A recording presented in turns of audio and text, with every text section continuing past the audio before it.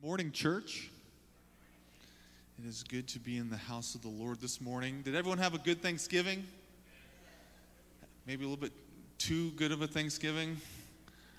Got to be at my in-laws' house, and let's just say I overdid. But that's what you're supposed to do on Thanksgiving. You're supposed to enjoy that time and be with family. And now it is Christmas. I actually feel like it's been Christmas for a couple of months. I feel like Christmas every year continues to start earlier and earlier and earlier. If you go to Walmart, Target, if you go to Lowe's, you see Christmas trees in September. And it's like, okay, what's going on here? But this should be an exciting time. I feel like this is a year where we kind of wanted Christmas to start a little bit sooner. We wanted to kind of have or enter into this season of hope, because I think we're all looking for hope. I know that in my house, Christmas definitely started a lot sooner, as the Hallmark movies began in October, as my wife loves to watch those, and we put our Christmas tree up in November. That was new for me, but I think in times like this, we're all kind of running to find hope. And Christmas, especially the season of Advent leading to Christmas, gives us a glimpse of that hope that we are all looking for. You see, Advent is important for us right now because we are all longing for things to be made new, for things to be set right. And Advent celebrates the fact that God came to dwell with us in Jesus. God came to be with us. He sought us out. And this first week of Advent is the week of hope.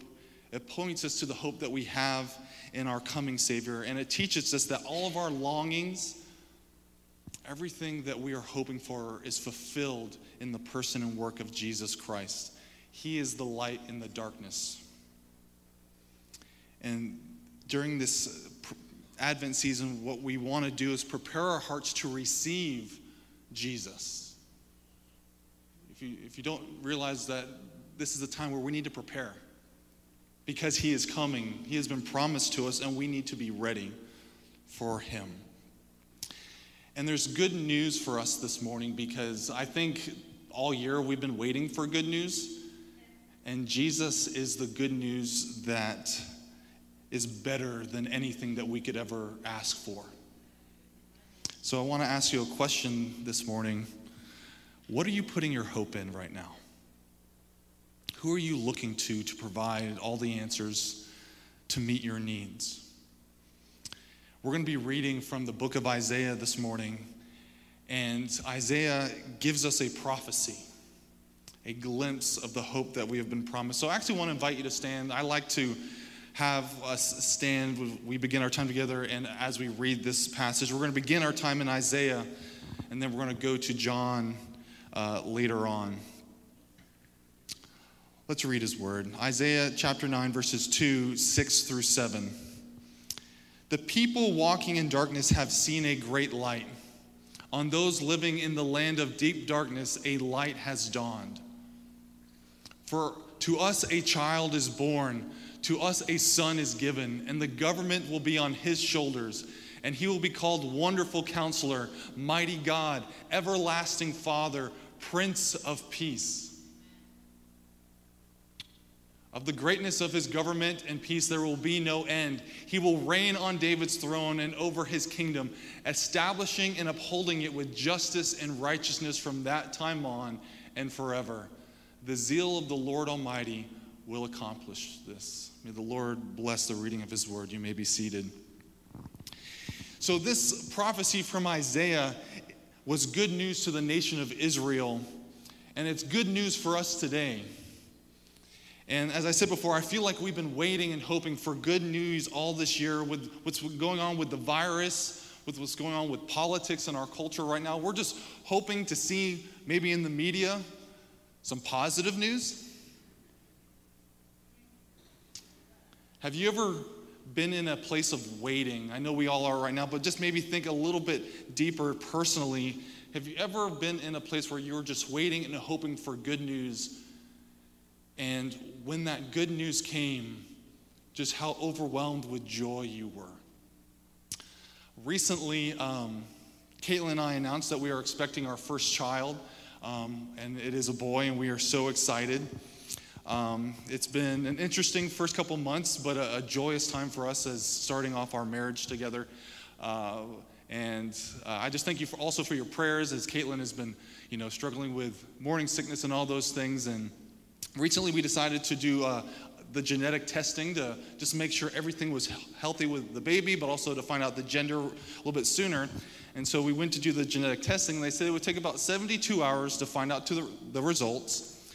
And they gave us a link to go on to this website that would show us the results. So after 72 hours, we kept going on and checking, and the results were not there. We're like, okay. The next day we would check, the results were not there. Okay, we really want to know the gender of this baby, but we also want to know everything is okay. And so we kept checking. About a week and a half later, we're getting a little bit frustrated. We're like, what's going on here? We finally get a call from the doctor. And so we sit on the couch, we're just holding each other's hand, we're just hoping for good news. And the doctor said, your baby is perfectly healthy, everything is fine. And we were just like, thank you, Lord. And then they said, do you want to know the gender? We're like, yes. It's a boy. And we just started, I wept like a baby. But we were both just overwhelmed with joy and relieved. Good news was given to us. This passage, this prophecy that Isaiah gives to the nation of Israel is good news. And when we read it, we should be overwhelmed with joy that a Savior has been given to us.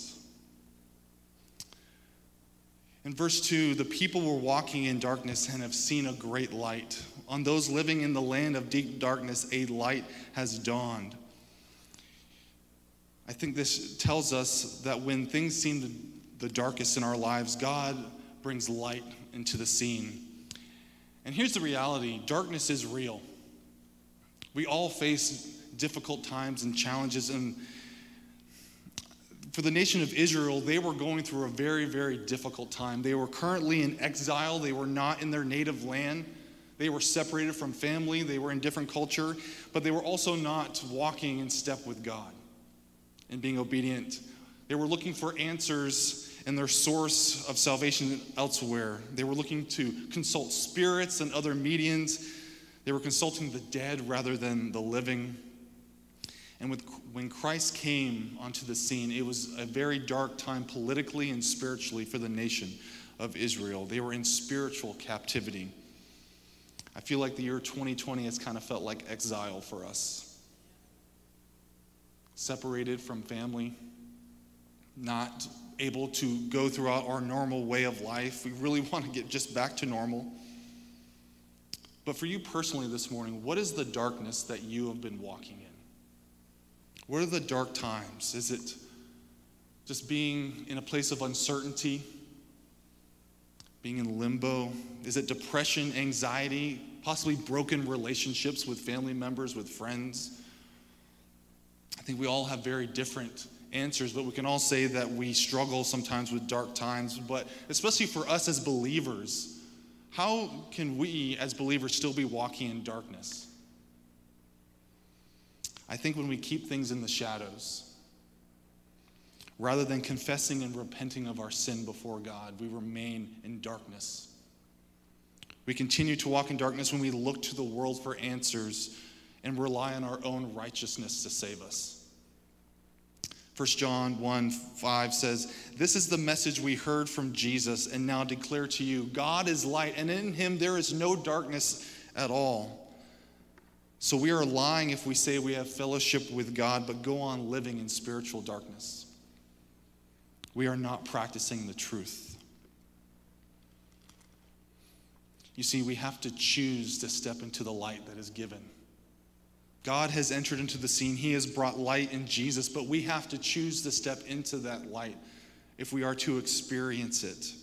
2 Corinthians 4, Paul says, "For God who said, 'Let there be light' in the darkness, has made his light shine in our hearts so that we can know the glory of God that is seen in the face of Jesus." God has revealed himself to us. so that we might know him. And he gives us light. Jesus enters into our mess and brings light to our dark and seemingly hopeless circumstances. Even in darkness, there is hope because of Jesus. In verse 6, for unto us a child is born, to us a son is given, and the government will be on his shoulders. You see, the gift of Jesus displays for us the grace of God. We did nothing to earn Jesus coming. We did not prepare for it. We did not set up everything with our human plans. This was all God. And he gave us Jesus when he knew we needed him the most. This was his plan of redemption, which means God's love for you is bigger than you could ever imagine. And it is not dependent on you. This was all God. It says the government will be on his shoulders. What that means is that all authority will be given to Jesus. He is going to reign as king in our lives, and he is sufficient in his power and authority. He is not going to be a small king, a small ruler, a temporary person in power and authority, but all of government, all of everything is going to rest on him. In Colossians 1, it says, it is in him that all things hold together, because he is perfect. He is not a small king who is imperfect, but he is one that we can put our hope in and trust. And then Isaiah gives us a picture of the kind of Savior and King that Jesus is. He goes on to say, he will be called Wonderful Counselor, Mighty God, Everlasting Father, Prince of Peace. Those are pretty lofty names. Wonderful Counselor. What does that mean? He is a wonderful counselor. Number one, I think it means that his wisdom will be beyond our thinking and comprehension. His ways are not our ways. His view is an eternal view. Ours is temporary. He does not act out of human wisdom. There is no one who can counsel Jesus because he is perfect. Jesus is able to reveal to us the mind of God. I think one of the reasons why he also refers to him as Wonderful Counselor, because we need a counselor. We need someone who will speak truth into our lives. I think a lot of times, I think a lot of people actually do see a counselor, and it's good to see someone to seek wisdom, and there's nothing wrong with that. I've sought counseling before when I needed an outside perspective rather than listening to my own voice, my own way of thinking. And with Jesus being a counselor, that means that he listens to you. He cares about what is going on in your life. We can go to Jesus and he listens to us. And by him being a counselor, that means he is inviting us into his presence to confess, to bring the things that are keeping us in darkness to him so that we might find freedom. Being a counselor also means that he speaks to us. Do you listen to the voice of Jesus in your life? Are you allowing him to be that wonderful counselor who can show you the path to freedom and life and fullness in him? It says that Jesus came in grace and truth. Are we allowing the perfect wisdom of God to speak into our lives? I like this next name that he gives Jesus. Wonderful Counselor, Mighty God. Our God is not a little God, amen? He is not just something that we made up or a God that we can put in a box, because we don't need a small God in our life. We need a glorious, mighty, powerful God. There is no one who is like him. He has authority over all things. And everything in his plans he will accomplish. No one can thwart the plans of God, not even us. Even when we make mistakes, God is still at work and his plan will come to fruition in our lives. He is victorious in all things. Every battle belongs to him. Are you allowing God to be the one who fights your battles? Because I can tell you, he will reign victorious in your life. Scripture says that he is mighty to save and he will bring you to safety.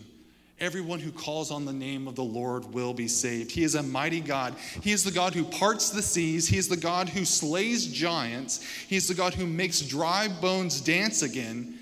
He is the God who brings us out of exile. If there's anyone who's going to bring us out of the year 2020, it's going to be God.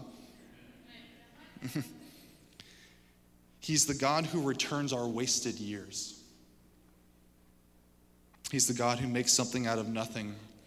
There's a story of a woman who came to faith in Jesus later in life in her 60s, and she said to her pastor, I feel like I've wasted so many years. And her pastor said to her, all those years up to this point have been redeemed by the blood of Jesus and have been used to glorify your Father in heaven. He returns our wasted years and uses it for our good. What looks like nothing in your life? What looks wasted? Because I guarantee you, Jesus can use those years to show himself powerful. The thing is, if you're not dead, you're not done. Greater things are still to come because of Jesus. Wonderful Counselor, mighty God, everlasting Father. See, he's not just a king, he is not just a political figure, but he is a loving Father who cares for his children. And he says he is an everlasting Father, which means his love for you is eternal.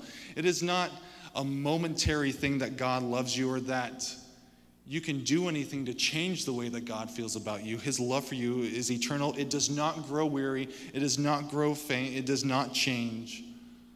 And the fact that he is an everlasting Father means that he will never abandon you. I think there's someone who needs to hear that this morning, that your Heavenly Father will never abandon you. He will always be there for you. He is always longing for relationship with you. I think the most tragic stories that I hear is of children whose father has abandoned them. This Heavenly Father will never leave you nor forsake you. And maybe that dark place that you're currently in is a father wound that remains hidden. And he is inviting you this morning to give that to him so that he can show himself to be a father who loves you. I have been very blessed this morning with a father who loves me, an earthly father who loves me, who has shown me what the love of my Heavenly Father means. He gives me a glimpse of the love that God has, and I just am thankful for all that he has done, and that my Father has always shown me that he is there for me, but he's always taught me that my Heavenly Father is the one who truly will never let me down. And we can rest secure this morning in the fact that our Heavenly Father will always be there. He also gives him the name Prince of Peace. This is a very significant one right now, because can you maybe look into our world and see where there isn't peace? There's a lot of division. You see, in Jesus, all things are made new. Where there is hatred, where there is division, there will be peace, and there will be reconciliation between all people. There will be restoration of the entire world under the reign and rule of Jesus. All nations will be brought together. And what an amazing sight that will be. Where do we need peace right now? I would say politics is one area. There is so much division and animosity in our culture, but I also think there's division within the church. And we need to realize that in Jesus, we need unity. And in the prosperity that Jesus will bring in his kingdom, the most desirable, I think, will be peace. I think there's such a restlessness within us that something is not right, and that there's something wrong between us and God, between us and other people. But the peace that Jesus brings is not just an outward peace, it's an inward peace, and it's peace with God. Our faith in Jesus restores our broken relationship with our Heavenly Father. Paul says in Romans 5, therefore, since we have been justified through faith, we have peace with God through our Lord Jesus Christ, through whom we have gained access by faith into the grace in which we now stand. And we boast in the hope of the glory of God. Where do you need peace right now in your life? Where do you feel restless or anxious? I think this is why we pray, be anxious for nothing, so that the peace that surpasses all understanding will guard your hearts and minds in Christ Jesus. That is a promise for us this morning. When we come to God in prayer, He dispenses of that peace into us so that we might have rest and relief, so that we can trust in Him. I think sometimes we live with a restlessness that just dictates every area of our life. We allow it to rule us. It dictates our decisions, and we tolerate this anxiousness in our soul rather than coming to the one who is the ruler of peace. You see, Jesus, He is the Prince of Peace. He has the authority to dispense peace into our lives. I think one of the reasons why we can't find peace is our lack of contentment in life. And it is at the feet of Jesus where we find contentment and peace. We will never find peace if we are constantly comparing ourselves to others. If we complain that we aren't where we think we should be in life. Or we don't receive the recognition we believe that we deserve. Or we're constantly coveting what other people have, rather than being content with what God has given us and what God has provided. A.W. Tozer said that within the human heart, things have taken over. Men have now by nature no peace in their hearts, for God is crowned there no longer. But there in the moral dust, stubborn and aggressive usurpers fight amongst themselves for first place on the throne of our hearts. When other idols have supremacy in our lives, we will constantly be let down. And we will be in a never-ending search for fulfillment. But when we allow Jesus to be the Lord of our life, we can experience His ultimate peace. Our hope will be secure because He is the Prince of Peace. In verse 7, Isaiah goes on to say, of the greatness of His government and peace, there will be no end.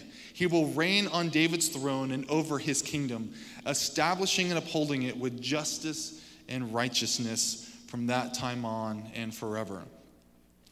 The hope of Jesus is an everlasting hope. It is not a hope of this world. It is not an empty promise. It is something that endures and will carry us on to eternity. We are left so disappointed and so unsatisfied with the hope that this world brings us. We have to look to Jesus to be our hope, because the kindness of God is not temporary. It does not end. And when we make mistakes, when we stumble, it is there again to uphold us, to bring us back into relationship with Him. It is constantly fighting for our attention and our worship and our allegiance. We can rest assured in the hope of Jesus. And the kingdom of Jesus is going to be perfect. Wouldn't that be great if our world was perfect? Well, Isaiah promises us that the kingdom of Jesus is going to be perfect in justice and in righteousness. Everything that is wrong will be made right. Doesn't that make you feel good? This is going to come to pass. And so we can look and hope with expectancy of the coming of our Savior because of the kingdom that He's going to bring. The zeal of the Lord will accomplish this. God's plans are unstoppable. They cannot be changed because He is faithful and His promises are true. You see, this is God's plan, independent of Israel deserving this. They were disobedient towards God. They went their own path. They were put into exile. They sought the things of this world, the spirits of darkness, and they rebelled against Him. But God's plan was secure. God's person, Jesus, God's light, His intervention, it was not dependent on Israel to be ready. You see, He fulfills both sides of the covenant. He does what He's going to do. And then in Jesus, through his work on the cross, he holds us up and makes us righteousness so that we might receive that hope. What do we need to do? We need to simply believe and step into the light. So we are given a prophecy in the book of Isaiah. And now in John, we see a prophecy fulfilled. If you want to put the next passage on the screen. This is John 1. It says, "In him was life," speaking of Jesus, "and that light was the light of all mankind. The light shines in the darkness, and the darkness has not overcome him." You see, he is not a light for some. He is a light for all people. He is the light that pushes back every single type of darkness. Continuing on, verse 9, "The true light that gives light to everyone was coming into the world. He was in the world, and though the world was made through him, the world did not recognize him." We cannot miss the coming of our Savior. He came to that which was his own people, but his own did not receive him. Yet to all who did receive him, to those who believed in his name, he gave the right to become children of God. Children born not of natural descent, nor of human decision or of a husband's will, but born of God. It was all him. And Jesus brings us into the family of God through his work, his righteousness, not of our own effort, but because of his love for us. And in verse 14, this is it. "The Word became flesh and made his dwelling among us." God came to us to walk with us, to be with us, to bring us back into right relationship with him. "We have seen his glory, the glory of the one and only Son who came from the Father, full of grace and truth." Prophecy given, prophecy fulfilled. God himself has come to dwell with us, to save us, to restore us, and to rescue us from the darkness that we are walking in. And he came to offer grace, to lift the burden of sin off of you and carry it to the cross. Did you know that? He came to lift the burden off of your shoulders, the burden of sin, the burden of guilt and shame that you might be carrying this morning. He came to take that from you so that you might experience freedom. And he came to bring truth. I believe that the world is starving for truth right now. We see a lot of things that tell us one thing, but then do another. And we are just looking for someone and something to tell us what is right, what is good. And Jesus is the embodiment of truth. I want to invite the worship team to come back up. Hope has come to us in Jesus. The light promised to us has come. So what does this mean for you? How does this apply to us today? This is a prophecy that was given thousands of years ago. So what does it mean? Number one, it means that we need to step into the light of Jesus. Light has dawned on those living in darkness, so we need to step into the light. How do we do that? Number one, faith embraces the light. We need to stop hiding. We live with hidden darkness, harboring hidden fears and shame. Earlier I read 1 John 1 about if we as believers are living in darkness. But if, in verse 7 it says, "But if we are living in light, as God is in the light, then we have fellowship with each other. And the blood of Jesus, his Son, cleanses us from all sin."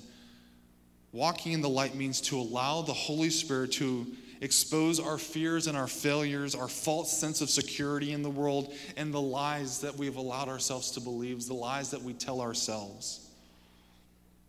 If we step into the light, we can find freedom in Christ this morning and take hold of the hope that has been promised to us in him. Coming to Jesus also means that we need to confess and come clean and see the healing flow. In Jesus, at the work of the cross, there is healing for us spiritually and physically. It means we need to bring these things to his feet. to find that he has already dealt with it on the cross. Right now, I just want to tell you that you might be carrying a burden that you do not need to carry anymore. And you're fearing a judgment that you do not need to fear. Jesus has done away with all of that. He has taken the judgment upon himself. He has taken the burden off of you and taken it to the cross. You need to find freedom this morning. That is the hope of Christmas. That is the hope that we have in Advent, of looking to the Savior who has taken our sin from us and has done away with it so that we can find new life and hope. That is good news for us.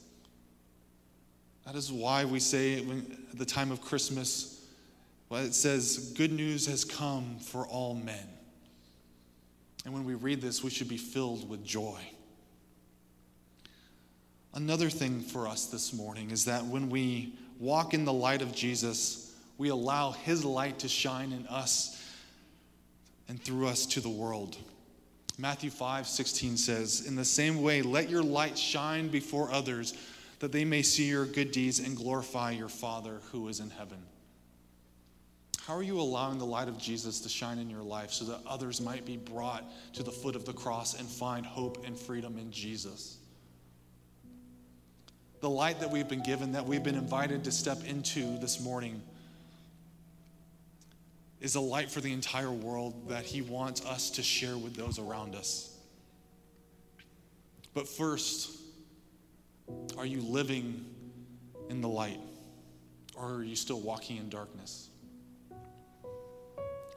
Jesus this morning is inviting us to put our hope and trust in him and his work, and to realize that he is not a hope long ago, but he is a living hope who is alive and at work within us.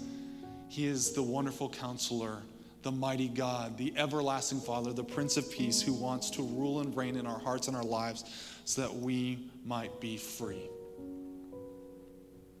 Are you free this morning? Come to Jesus, step into the light, and allow him to be your hope and your Savior. Let's pray.